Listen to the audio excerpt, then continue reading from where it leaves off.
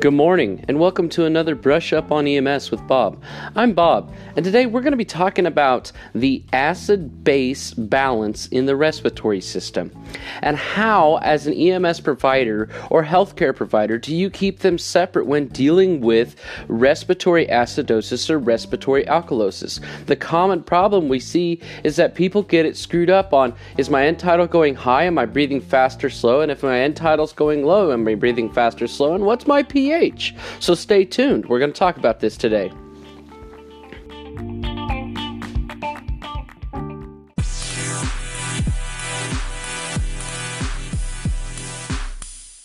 Stay up with all the Brush Up on EMS with Bob genre of material. Go ahead and follow, like, subscribe, share, and retweet. We're on the following platforms: Facebook at Brush Up on EMS, Twitter at Brush EMS, Instagram Brush Up on EMS, and YouTube Brush Up on EMS with Bob. We also are available on the following podcast platforms: Google Podcasts, Stitcher, Spotify, Breaker, Radio Public, and Pocket Casts. And now back to the regular programming.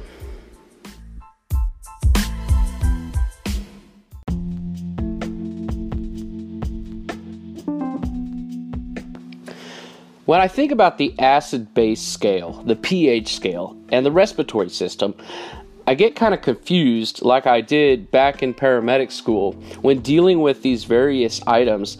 And I said, well, is it the opposite of breathing, or is it breathing goes up, the pH goes down? You know, how does it all deal with each other? Well, then one day it hit me. I was getting towards the end of paramedic school. It was actually towards my time that I was about to test for my national registry. And I came up with this diagram to explain to another partner of mine and myself on how the pH scale works. In the following link, the link is provided in the show notes, but you can also find it on Facebook and Instagram at the following links that were told to you earlier. But the pH scale. Let's talk about the acid-base system and the pH scale. So the pH scale, we know, starts at 0 and goes all the way up to 14.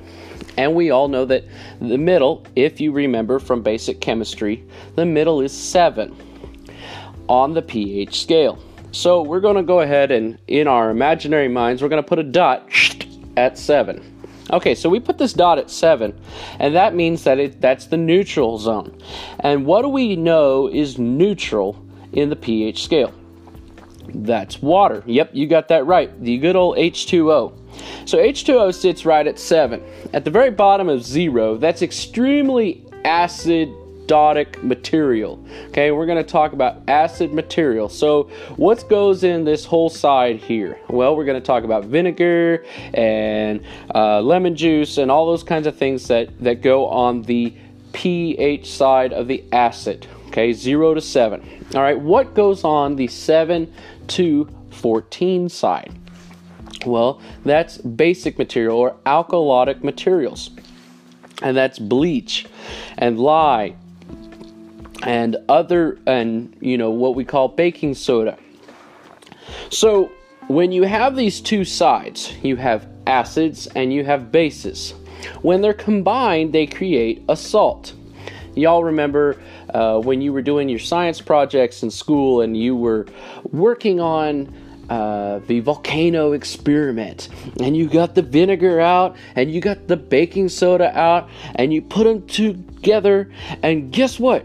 You had an explosion. Not really, it was just kind of a foaming mess that kind of went everywhere, but you thought it was pretty awesome, man. And so that foaming explosion was the acid-base scale working together. So the acid and the base worked together and they created what's called a salt. They neutralized each other and became a salt. Why do you think our medications we give in the body, we have sodium chloride, we have morphine sulfate, those different medications that we give, they have a salt form added to it. I wonder why that could be. Ding, ding, ding. Maybe it's because it's easily absorbed in the body. When it's a neutral substance, because it's a salt, it's easily absorbed in the body.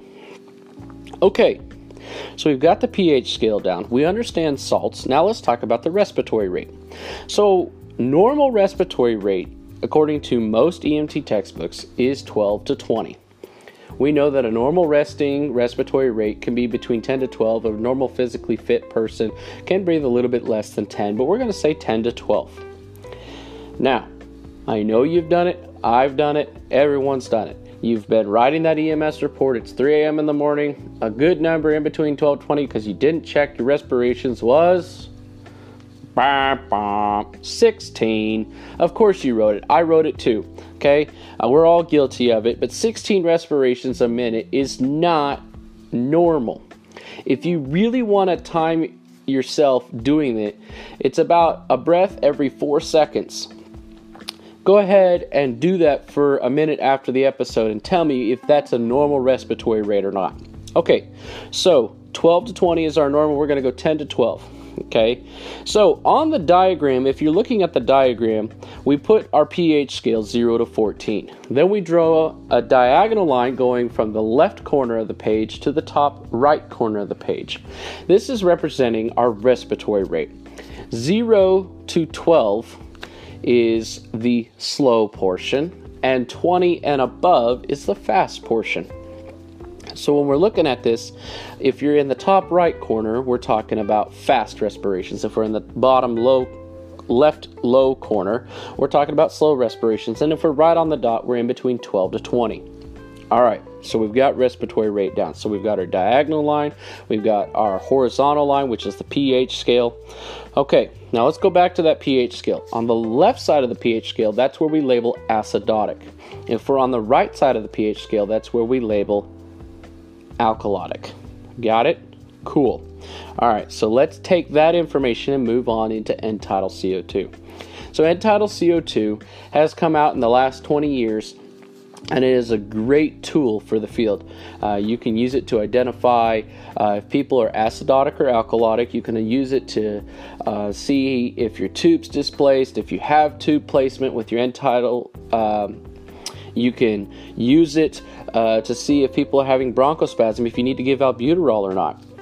So end-tidal CO2, great device. Get it, learn more about it. If you don't know enough, just keep learning about end-tidal CO2 because it's great. It's better than the pulse oximetry. Okay, so end-tidal CO2. Normal for end-tidal CO2 is 35 to 45. Interesting fact, what's our blood's pH? Well, our blood's pH is 7.35 to 7.45. Okay, remember what normal was for a pH scale? 7. Okay, so let's drop off the 7. All right, so what do we got left? 35 to 45. What's end-tidal? 35 to 45. So the blood pH is directly related to the end-tidal CO2. 7.35 to 7.45, end-tidal CO2, 35 to 45. Okay, so if we've got that, that is normal for end-tidal CO2. So if I say end-tidal CO2, you think 35 to 45 is normal. Okay, so on one side of our diagram, we're going to draw a line, and on the right side, we're going to write a 35 at the end of that pH arrow. On the other side, we're going to write a 45. This is just saying that this whole line here, if I drew it vertically, you would see the little scale of 35 to 45. But since the range to 35 to 45 is normal, we're just going to show it as a horizontal line. Now, if you're looking at the picture, you also see that there is two vertical lines, one going down off the right side at the very end of the pH scale, and one going up on the left side on the very end of the pH scale from 0. And what this is the end-tidal CO2. So anything greater than 45 millimeters of mercury, anything greater than that, we draw a vertical arrow, okay, and that is what we're showing as the end-tidal CO2, anything greater than 45. On the right side, anything less than 35 to 0 is on the right side. Okay, we've got that understood. Okay, so if we were to look at the scale and we said that we have a end-tidal CO2 of 20. Okay, so we find it on our scale. We've got 20. It's on the right side. Okay, so we automatically now know where is it located on the pH scale. Well, it's alkalosis. Okay, so we know that 20 on end-tidal CO2, is that normal? No. So we already know that we're alkalotic for our patient. How's their respiratory rate going to look? Well, as long as it's not a metabolic problem and it's just respiratory in nature, you're going to just see their respiratory rate be increased. How's our arrow going up on the right side? It's increasing. Okay, so the respirations are going to be increased. This diagram does not tell you exactly what the respirations are going to be, but it does tell you that the respirations are going to be increased over the normal amount. Okay, so we know that their pH is going to be increased to the alkalotic side, their end-tidal's down, and they're increased on the respiratory. So how do we fix it? Well, we would look at the other side, but before we get to that, let's look at just a acid patient. Okay, so an acidotic patient, let's say they have an end-tidal of, let's say, 55. Okay, so they have an end-tidal 55. What side is it on? Well, it's on the left side. 0 to 7 on the pH scale is acidotic, so this patient's acidotic. And then we have the arrow going down. So how's their breathing? Is it fast or slow? Well, it's going down. So if the respiratory rate is going down, that means they're getting really slow. Okay, so we're going to speed things up here. Okay, so remember we have our center, that's normal, 7.35, 7.45. What's end-tidal CO2? 35 to 45. You've got that right. Okay, so how do we fix these problems? We have an acidotic patient, we have an alkalotic patient. So our acidotic patient of 55, his respiratory rate is really slow. So how do we fix it? We look at the other side of the diagram. So if you drew an imaginary line straight down the middle, any way you want, it's your world. You can create it however you want. Okay, drew a straight line down the middle, and we have 55 on the left side. How do we fix this problem and get them back to normal? To shift them back to center, we've got to increase our respirations. Or we've got to increase by giving some type of alkalotic drug or a basic drug. So that would be something like bicarb. Okay, so, and then we look at the other side, and we have our alkalotic patient at 20, and so he's breathing really fast. And so how do we get him back to normal, to 7.35 to 7.45? Well, we're going to slow down his respirations. If you look at the left side of the diagram, you see that we're slowing down the respirations. So that's kind of the basic of the acid-base diagram. Again, you can look at the diagram, you can follow along and kind of draw out what I've labeled out for you. But that's how we look at respiratory acidosis and respiratory alkalosis and keep them separate. So when you're looking at the patient who's breathing at 40 times a minute, you can expect that their end-tidal is going to be low and their pH is going to be high. And if you're looking at the patient who has had an opioid overdose, you can expect their pH to be high, their end-tidal CO2 to be high, their pH to be low, and their respiratory rate to be low. So I hope this helps you guys. Remember to like, subscribe, follow, share, and retweet the Brush Up on EMS genre. Stay tuned for more podcasts and more things coming up on YouTube.